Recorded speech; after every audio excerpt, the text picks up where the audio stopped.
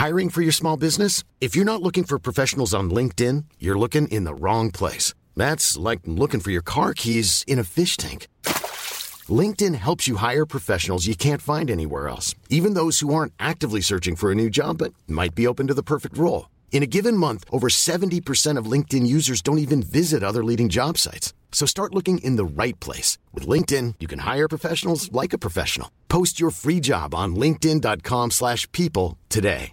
Life is full of awesome what-ifs, and some not so much, like unexpected medical costs. That's why United Healthcare provides Health Protector Guard fixed indemnity insurance plans to supplement your primary plan and help manage out-of-pocket costs. Learn more at uh1.com.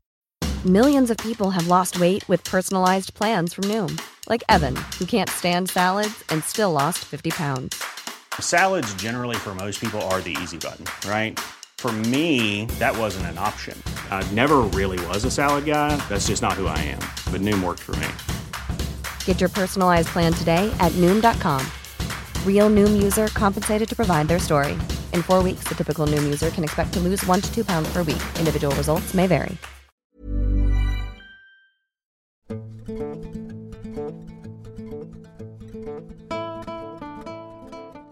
In July 1960,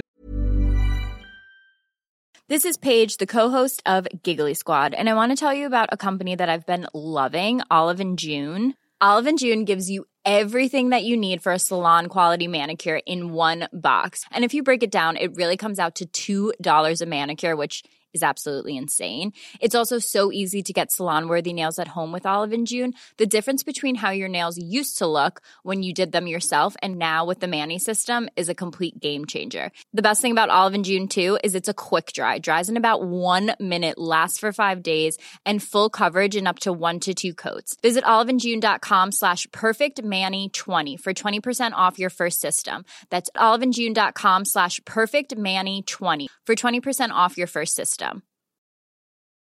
Many of us have those stubborn pounds that seem impossible to lose, no matter how good we eat or how hard we work out. My solution is PlushCare. PlushCare is a leading telehealth provider with doctors who are there for you day and night to partner with you in your weight loss journey. They can prescribe FDA-approved weight loss medications like Wegovy and Zepbound for those who qualify. Plus, they accept most insurance plans. To get started, visit plushcare.com/weightloss. That's plushcare.com/weightloss.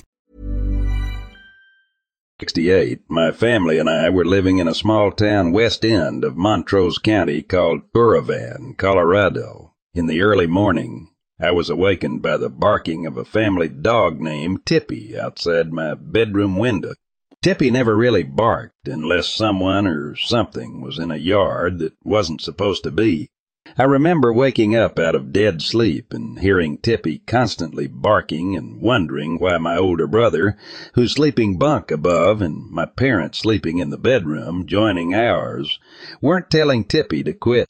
Finally, I had enough of it and decided to turn over in my bed and look out the window myself. When I did, I couldn't believe what I saw. There it was, a small circle ship with its landed gear down and hatch with stairs fold down to the ground. Next to the ship were green lizard-like beings. Their eyes were bright yellow, and some tanks were on their backs in another bag. They didn't have fingers, but had web hands that looked like a bow and arrow. Their body was thin and scaly. Their legs were also thin, and their feet had V-shaped toes. I remember thinking to myself this was some kind of hunting party because my dad was a bow hunter himself, and that kind of gave me the idea. I could tell they were searching for something. Then another alien came off the ship. It was much bigger than the others and seemed to give the others orders. Tippy again began her barking, and the alien close to our house seemed to be upset with her barking. I could see it looking over at Tippy, and it started walking over to her. I then jumped off my bed and headed into my parents' room to wake my mother up. I remember how hard it was to wake her. She acted like she was on a heavy drug or something. I couldn't get her to wake up. Finally was able to get her up and told them something was going on outside and that it was going to hurt Tippy. She was still not awake and was sluggish. My mother followed me to my bedroom. Once there, I showed what I was seeing outside. I don't know what they did to my mom, but she couldn't see them. All she wanted to do was sleep. Finally, my mother got up from my bed and told me to crawl to the other side of my bed, away from the window. I did what I was told. The last thing remember before going to sleep was looking over in the closet where the window cast light on my clothes and saw two of the lizard beings trying to look in the window. No other sound came from Tippy. My mother wasn't drinking or taking anything that would cause sedation. I firmly believe they did something to the family to make them sleep. It just didn't work on me. In the morning, the first thing I did was to run out and check on Tippy in my PJs. Sure enough, she was lying in the front yard waiting for kids to come to play with her. She acted like nothing had happened the night before. I was 12 years old at the time, and the memory is etched in my conscience. It was not a dream or hallucination. I've included an image of what the lizard people looked like. Interestingly enough, on the same night my mother passed away in 2016, she asked me if I had remembered seeing the lizard people in their ship in our yard in Colorado. That was the only time she acknowledged witnessing the incident.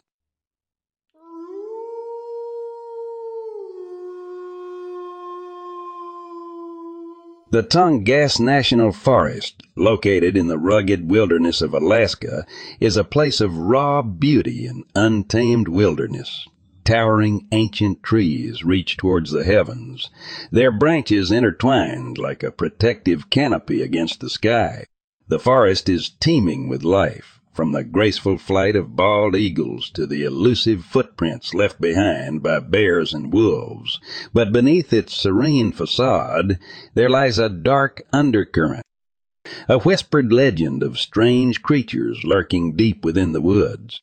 It is in this enigmatic setting that I find myself, Anna, a diligent park ranger with a passion for protecting the natural wonders of the world.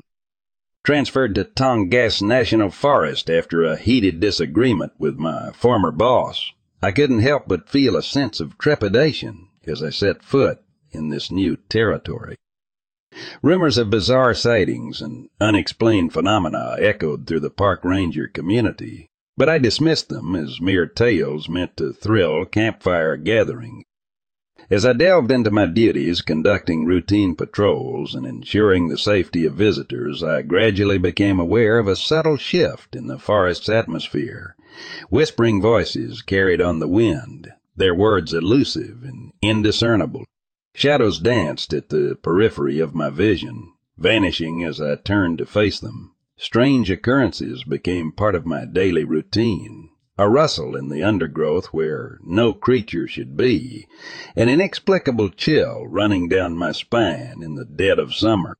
With each passing night, the forest revealed more of its chilling secret. It started one evening as I sat alone in my ranger cabin poring over maps and reports. A growl, guttural and unnatural, reverberated through the walls. Startled, I rose from my chair and rushed outside, my heart pounding in my chest. The night air was thick with anticipation as I scanned the area, but I found no trace of its origin. Just as I turned to retreat, my gaze fell upon a pair of glowing eyes in the distance, a haunting, unearthly luminescence that pierced the darkness. Driven by an insatiable curiosity, tinged with a tinge of fear, I cautiously ventured towards those mesmerizing orbs. The forest seemed to hold its breath as I closed the gap, my footsteps echoing in the eerie silence. And then there it was, a creature unlike anything I'd ever seen, standing on two legs like a man, yet possessing the snarling visage of a wild beast. It resembled the infamous Dogman of folklore. Its hulking figure, covered in matted fur, seemed to blend seamlessly with the shadows. With trembling hands, I steadied my rifle and took aim. The sound of the gunshot reverberated through the forest, accompanied by a growl that sent shivers down my spine. The wounded creature retreated, disappearing into the depths of the woods, but not before casting me a piercing glare that chilled me to the core. As my heart raced with adrenaline, I approached the cave from where the creature had emerged. And there, in the pale glow of my flashlight, I made a horrifying discovery. The cave floor was littered with the remains of hikers, bones, torn clothing, and gear strewn haphazardly. The realization hit me like a physical blow. This creature, this dogman, had been hunting unsuspecting victims within these very woods, feasting upon their lives in a macabre dance of death. Distressed and filled with anxiety, I fumbled for my radio and called for backup. The police arrived, their presence bringing a semblance of comfort amidst the nightmare that had unfolded. I recounted the events, my voice trembling with the weight of what I had witnessed. The remains of nearly 20 hikers painted a grim picture of the forest's hidden horrors.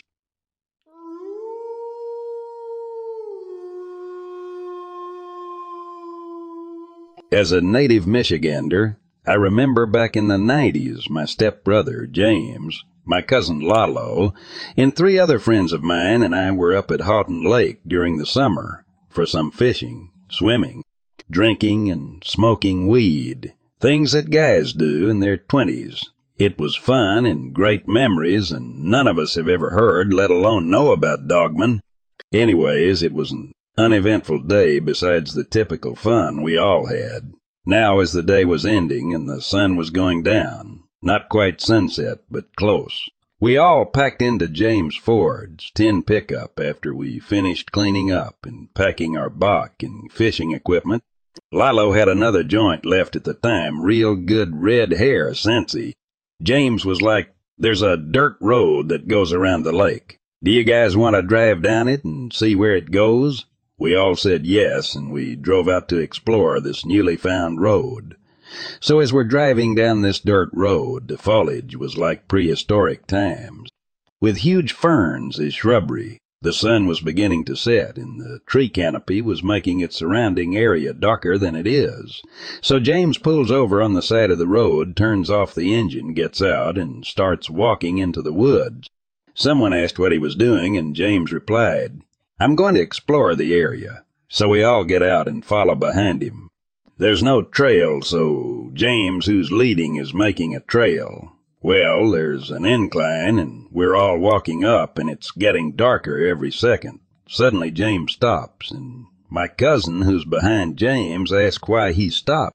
James, from what I was told later, said, "Do you hear that?" looking intently into the growing darkness of the woods.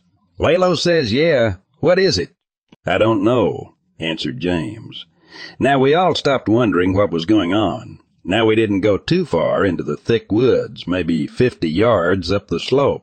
Suddenly I hear, "Oh, shit," and see James running past me, and I hear my cousin saying the same thing seconds later and running back down to the truck.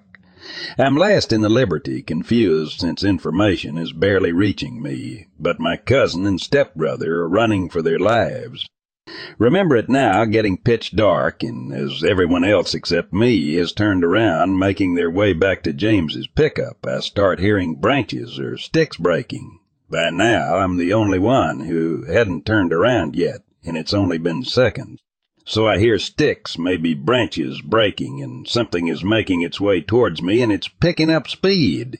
I then around now, filled with fear, and run as fast as I can down the slope. I tripped on an exposed tree root and sprained my ankle, but I don't stop and continued my way to the pickup. This thing was close behind me. Now I'm about 5, maybe 10 feet away from James's pickup, and all the guys were in it yelling at me to hurry up. I dive onto the bed of James's truck. James steps on the gas and peels out as fast as that V6 can take that tiny S10. All I can hear is, "Did you see that? What the hell was it?" James is saying, "Yeah?" And I don't know. I and Brian were asked, "What did they see?" James couldn't answer because he wasn't sure, neither could my cousin. They both just said they can't believe it. Now, I never saw anything, nor did my 2 other friends who were behind my cousin.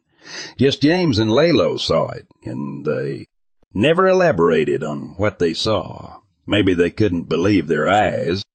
I was maybe 25 years old at the time, and today I'm 52. I only knew of Bigfoot, the Loch Ness Monster, and UFOs.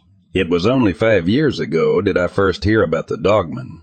I know there is another dogman encounter surrounding the Houghton Lake area. Did they see a dogman? I don't know, but this is my experience and belief that they did. I don't talk to my stepbrother or my cousin Lilo, and haven't in 15 years. Still, I can't help but think about what exactly did they both see.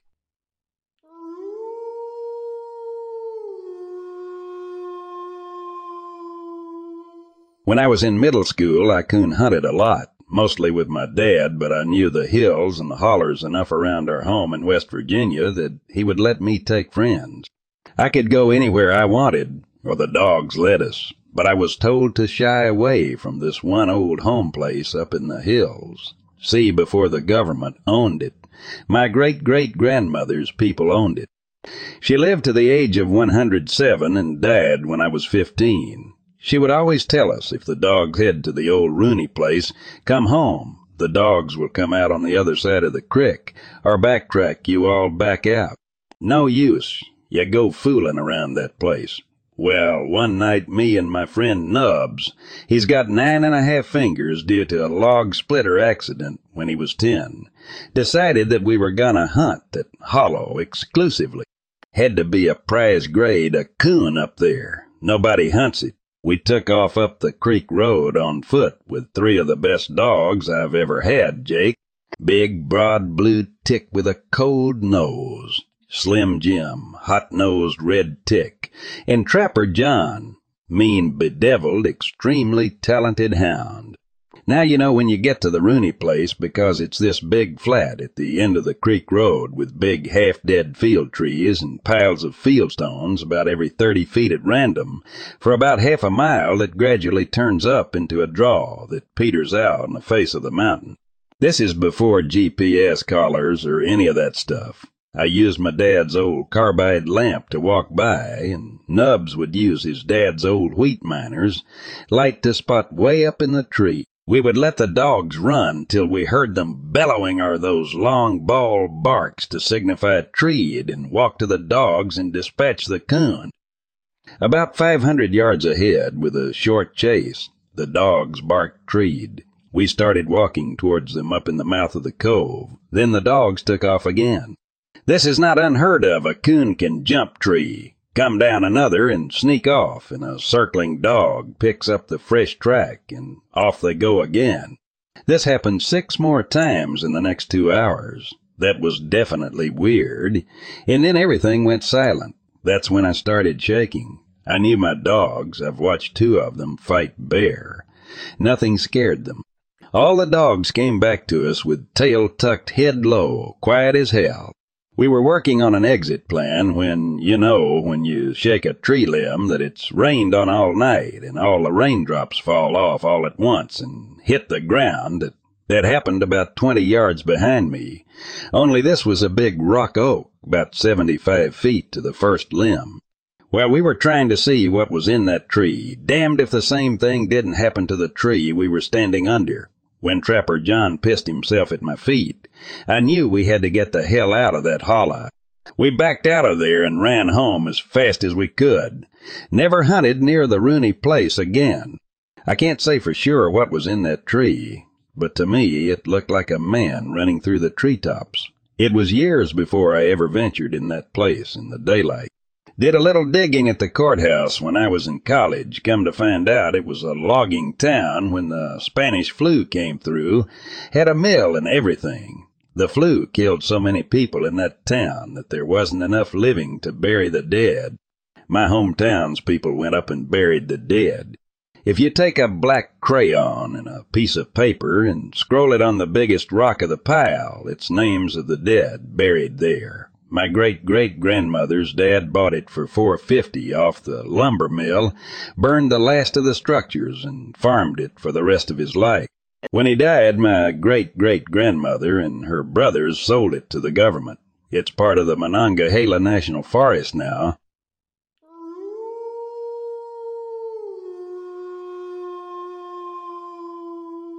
This was 2 decades ago. They used to do donkey tours in the Grand Canyon. You ride the donkey and then hike. You can camp, but we did the day tour. A woman that was probably in her late 60s, early 70s was in front of me and on an incline started to act strange.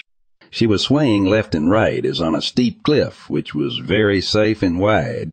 It swayed back and forth for maybe a minute, and she was slumped over, and then boom! It looked like she passed out and pulled a donkey to the left and fell over the cliff. I saw her tumble over, and then they were just gone. I can't remember how far down the fall was, but it had to be over 100 feet. Immediately the guide jumped off at the front, ran over and let out an audible scream before stopping after realizing she had a tour with her. A few people got off their donkey and she stopped them from peering over. A few of the other guides looked over and they made some radio calls and then we proceeded. It was very obvious that something really serious had happened, but we never found out. I'm pretty sure I watched a woman and a donkey fall to their death in the Grand Canyon.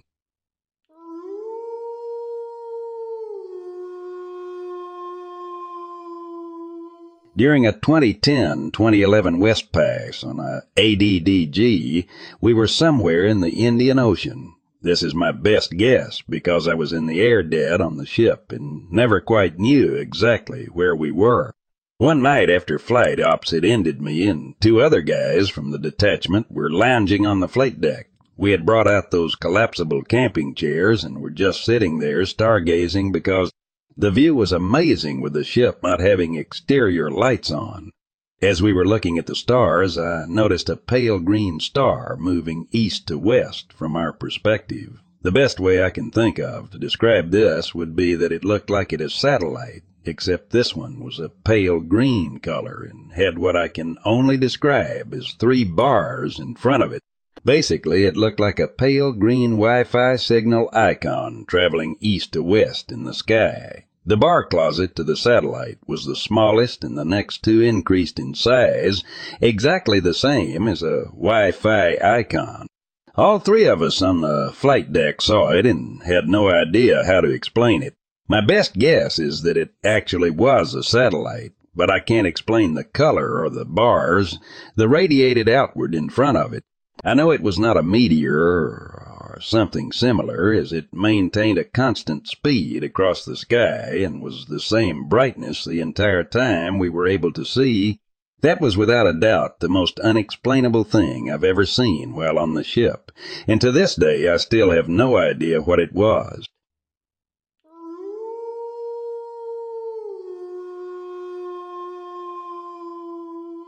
I was having a fire with some friends in northern Minnesota. Everyone was pretty drunk and talking really loud, but I saw one of my friends freezer like he was hearing something. A few seconds later, another friend freezes like he's hearing something too, but this whole time I can't hear anything but my drunk friends jabbering away. I am the only one who notices the 2 getting up and start moving into a huge clearing where we were camping. Once we get out of earshot of the fire, I hear it too. I don't know how to describe what I heard. It was extremely loud, like a low-flying plane, but it was more high-pitched and the tone undulated at a really creepy interval. The sounds was traveling at a high speed across the landscape, and every 5 seconds the tone and undulation frequency changed. It probably covered 2 miles in 30 seconds, and we could hear it traveling west out of earshot. Never found out what it was.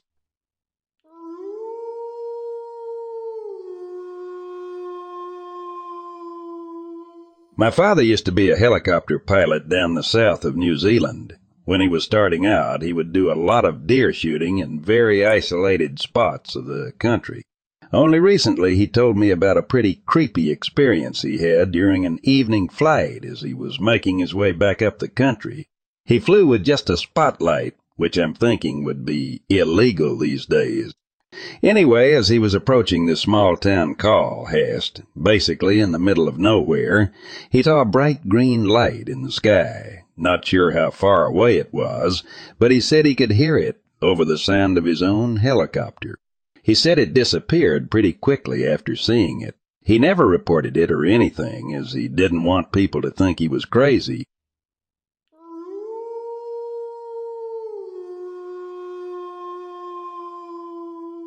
My mom lives in the middle of nowhere. Her house is pretty far down a secluded gravel driveway that you wouldn't even know was there. The closest neighbor is about a half-mile away.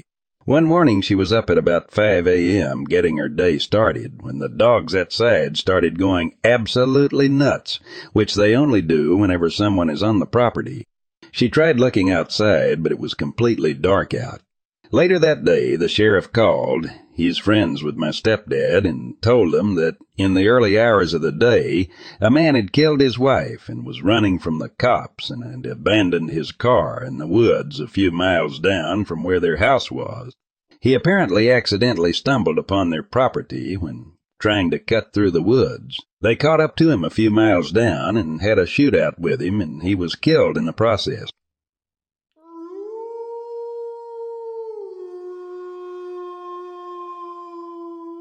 I've been an officer in our small town since well before I can even remember, but I have never experienced something quite similar to what I did. Hey, it's Paige DeSorbo from Giggly Squad. High quality fashion without the price tag. Say hello to Quince. I'm snagging high-end essentials like cozy cashmere sweaters, sleek leather jackets, fine jewelry, and so much more. With Quince being 50 to 80% less than similar brands. And they partner with factories that prioritize safe, ethical, and responsible manufacturing. I love that. Luxury quality within reach. Go to quince.com/style to get free shipping and 365-day returns on your next order. Quince.com/style. Last week. I don't believe in the paranormal or anything of that kind. I never have, but the logic I've been raised to apply cannot begin to explain this.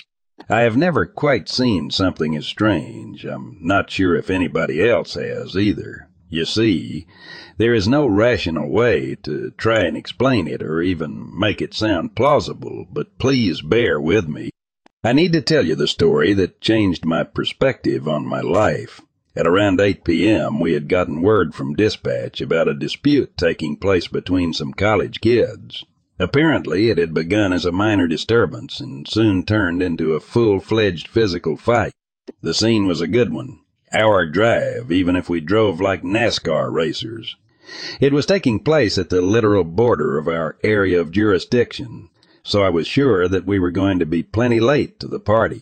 No other units were available at the time either, except for us, so we got moving. This is precisely why cops get a bad rep for always being late. You know, the units nearby are always busy with something for some reason. Gene, my colleague, and I drove as I sat in a seat beside him, looking out the window and listening to my growling stomach. I hadn't eaten lunch that day due to work, and I'm not somebody who can go a long time without eating. At around 8:30, still a rather large distance away from our destination, we stopped at a drive-through sandwich place that had come our way. We were going to be late anyway, so stopping for a few moments couldn't possibly hurt.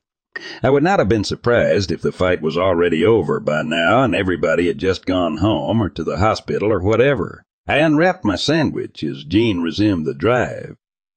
He only had bought an iced coffee, despite me telling him to grab something to eat while he had the chance.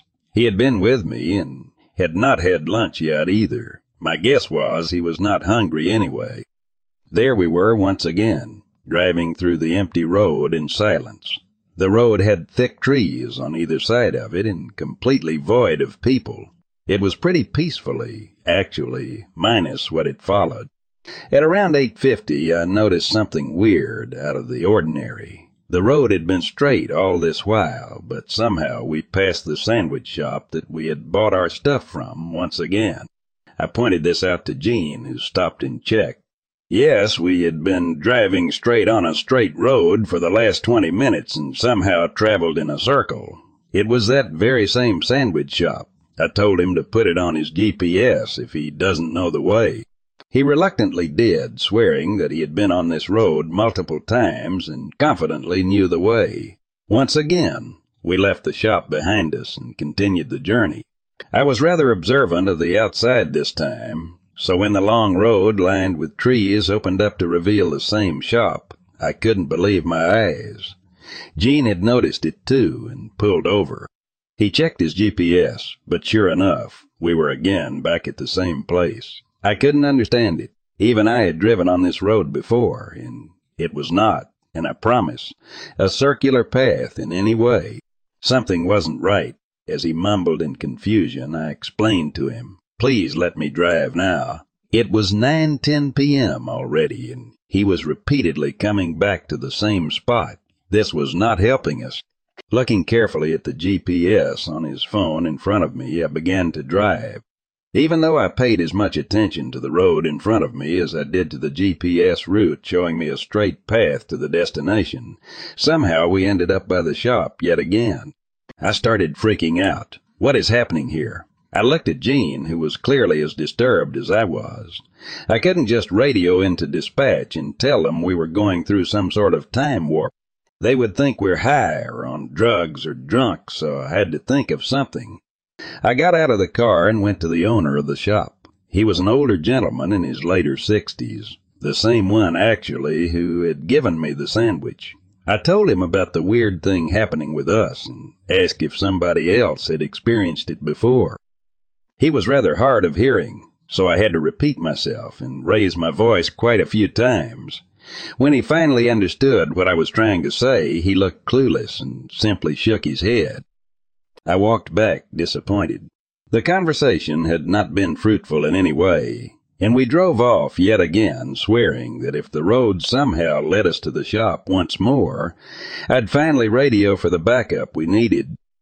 Keep in mind that I was plenty creeped out at this point, and so was Gene. At this time, however, the road lined with trees and went on for longer and did not lead us back to the same point.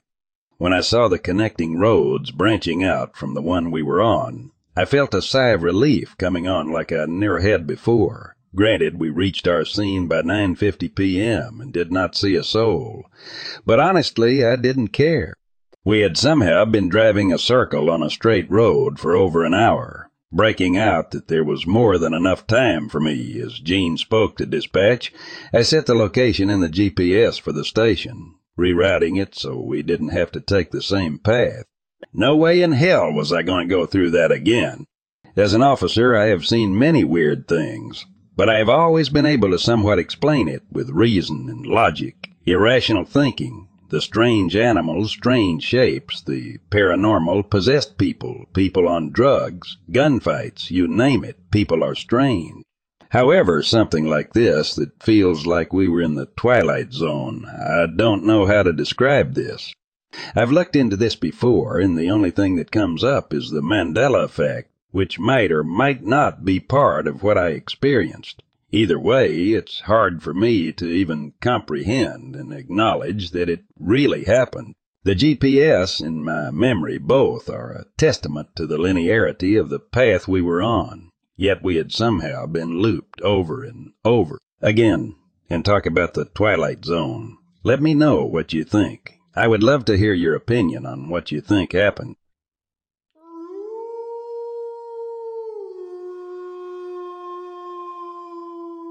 "35 years ago, I was perched in a valley tree stand during archery season in an tract of hardwoods near my parents' home. This tract bordered on the state's largest mental health hospital. Growing up in the area, youth kids would build forts, etc., in the woods surrounding the hospital and occasionally run into patients who wandered off the hospital property, as it had no fences. Most of the folks were harmless, but this facility did house a number of folks who were truly disturbed. Anyway, getting back to being perched in the tree stand one evening, I got that strange sensation of being watched. That feeling proved to be correct as I saw a figure moving through some thick brush on the hillside about 100 yards in front of me. Thinking it to be one of the wanderers, I didn't pay it any mind for a few minutes. Upon just beginning to relax, I was again overwhelmed with that feeling. Out of the corner of my eye, I saw a man walking on the storm sewer cut behind me about 60 yards. He was wearing sweatpants, typical of the hospital patients, and a blue flannel button-down, tuppy. I wasn't sure if he had seen me or not, but I had a feeling that this man wasn't one of the harmless patients as he began to pace back and forth along a 30-yard length of the cut, speaking and cursing loudly to no one, balling his fists and hissing, spitting like a cat. It was getting close to sundown, so I thought it best to climb down and slip out of the woods, knowing I had a steep hill climb back to the house and didn't want to alert this man to my presence as he was between me and my way out. I waited until he had walked in the direction away from me, lowered my bow and pack, climbed down, and started to do a long loop up and slightly around the hill in front of me. I dropped out of the woods against a pasture field, crested a short rise, and was surprised by the same man sitting on a fallen tree, massaging his bare feet, with no shoes anywhere in sight. I remember thinking there's no way that guy could get here before I did. I was stuck and had no choice but to go by him. As I approached him, he looked up at me with eyes like Vincent D'Onofrio's character in the bathroom scene in Full Metal Jacket. As casually as I could, I said hello and kept walking by. As I passed, he asked me if I was in the Army and on maneuvers. I said no and kept on walking. Behind me, he hissed loudly, and that put a hop in my step. I went about 100 yards before looking back behind me. The man was gone from the fallen tree, although I didn't know which direction he had gone. I double-timed it up the hill and out of the woods towards home. Spooked me enough that I didn't go back there any more that year, and not long after, the land was sold and a housing development sprouted up. While the man may have been harmless, his actions and me, being an 18-year-old kid at the time, still make the hair stand up on my arms as I type this.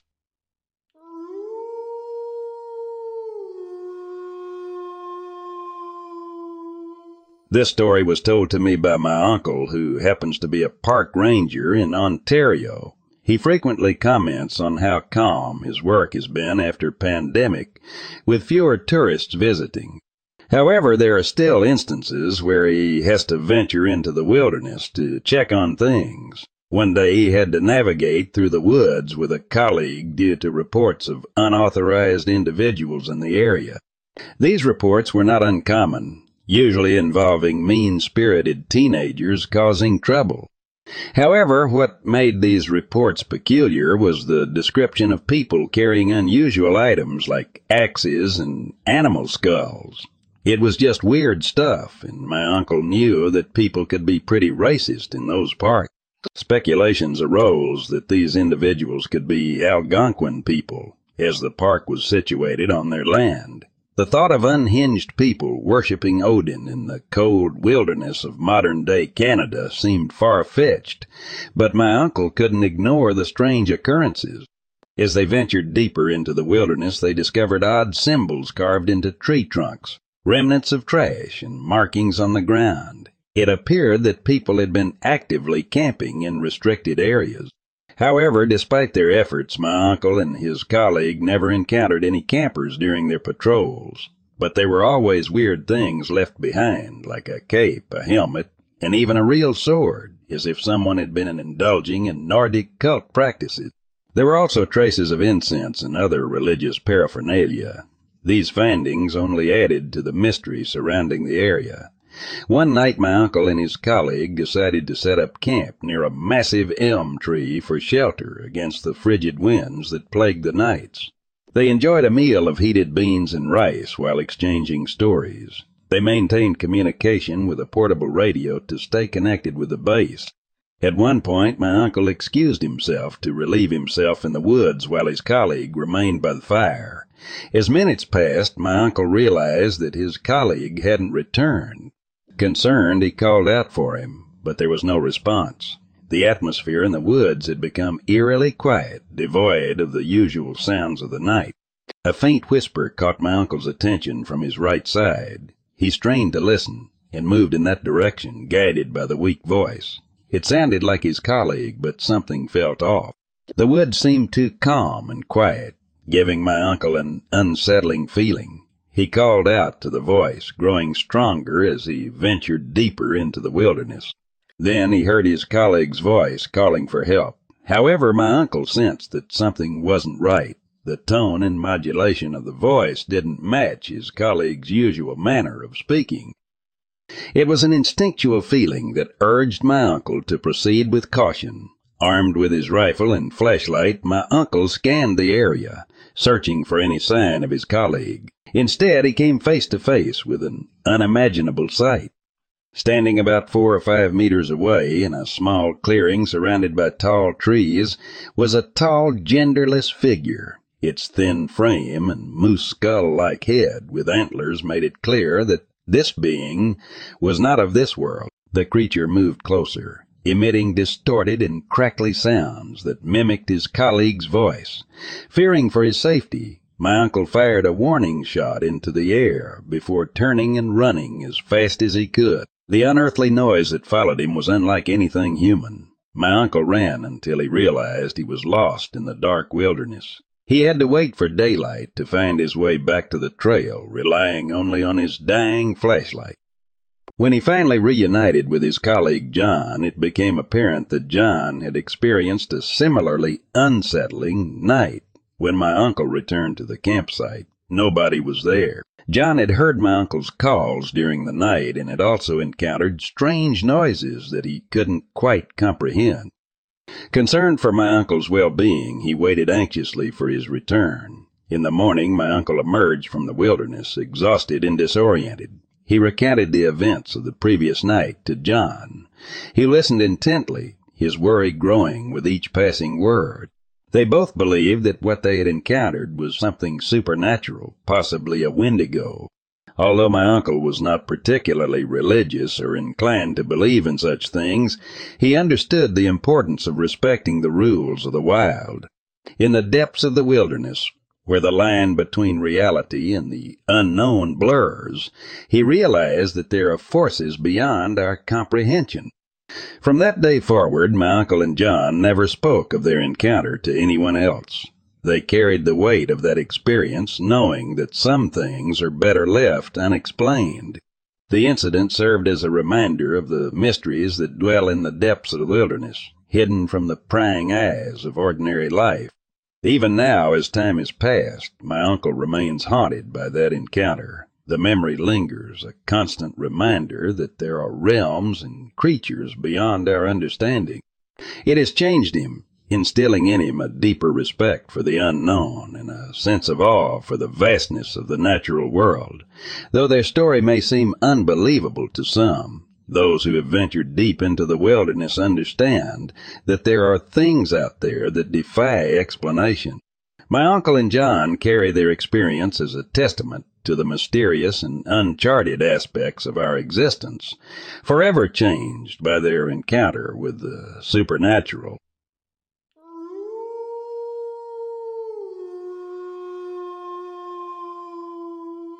I'm going to remain anonymous for this, but I had a signing of something that I can't explain in 2011 springtime. During the time, I was working as a police officer for a small town in northwestern Oklahoma. What made me take an interest in this particular case was the description given to me by the witness. It sounded just like how other witnesses have described other abnormals to include Sasquatch. I had one individual coming to the department as they were reporting what they thought they saw. It appeared to be a man with long black hair, no shirt or clothes, standing near their pond at about 1 o'clock in the morning. Apparently, it looks like they were holding a knife or some sort of weapon. As he noticed them looking out their window, he began walking into the woodline, disappearing from view, nonetheless never returning only after several attempts of trying to find him by the reporting party. I'm not sure what he had actually had in his hand. I never asked him a description of it specifically, but I began to do some research on my own. I came across several websites dedicated to Bigfoot sightings where individuals could almost describe perfectly with many others what they had seen. In my years as an officer before retiring from law enforcement, I've come across multiple reports of unusual creatures being seen all throughout Oklahoma as well as neighboring states.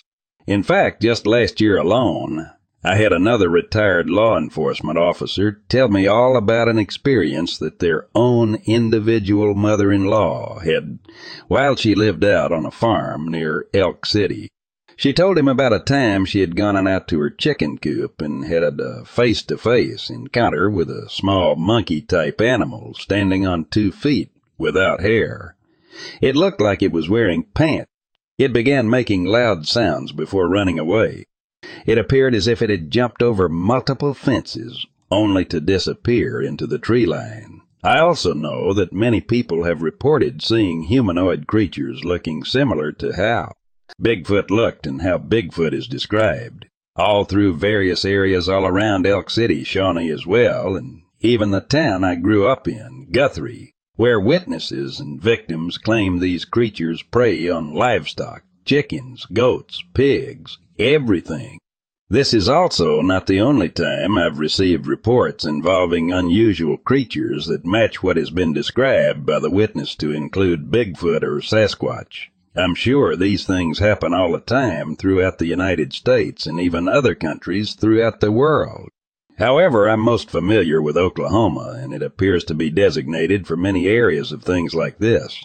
I really doubt a lot of these stories are made up. If you got a chance to sit down and talk to these witnesses, they're terrified. Something is happening here. What could these creatures be? How does somebody prove their existence without anyone ever actually catching one? Do they really exist in different forms?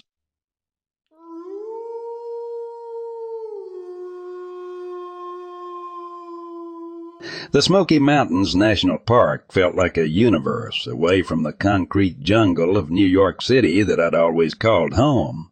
The air was cleaner, the quiet more profound, and the sheer expanse of wilderness was mind-boggling. Ancient trees like sentinels stood tall, their leaves whispering secrets of centuries in the wind. The forest floor was a symphony of life, crackling underfoot with every step I took. My name is Rebecca Miles, though everyone calls me Becky. I was assigned to this park as a part of my community service sentence for a minor infraction. My task was simple: to monitor the illegal logging activities that had recently spiked in the area. But the reality of it was far more complex, and soon I found myself entangled in a web of events that felt straight out of a science fiction novel. It started with strange sightings, rumors whispered among the locals about a creature that resembled the mythical Sasquatch. I brushed it off as local folklore until one evening when I crossed paths with the unimaginable. There it stood, a hulking figure covered in thick fur, with eyes that held an uncanny intelligence. The encounter was brief and terrifying. It disappeared into the forest, leaving me with a racing heart and a newfound realization. The Sasquatch was real. The situation escalated when the creature, or creatures as it seemed there was more than one, started to show signs of aggressive behavior. Reports poured in about sightings near local communities of livestock missing and of an inexplicable fear among the residents.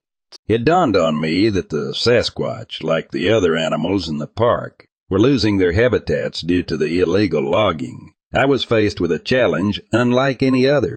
Not only did I have to expose the illegal loggers, but I also had to pacify the Sasquatch and find a way to restore their habitats. The days turned into a blur of tracking the loggers, collecting evidence, and studying the patterns of the Sasquatch.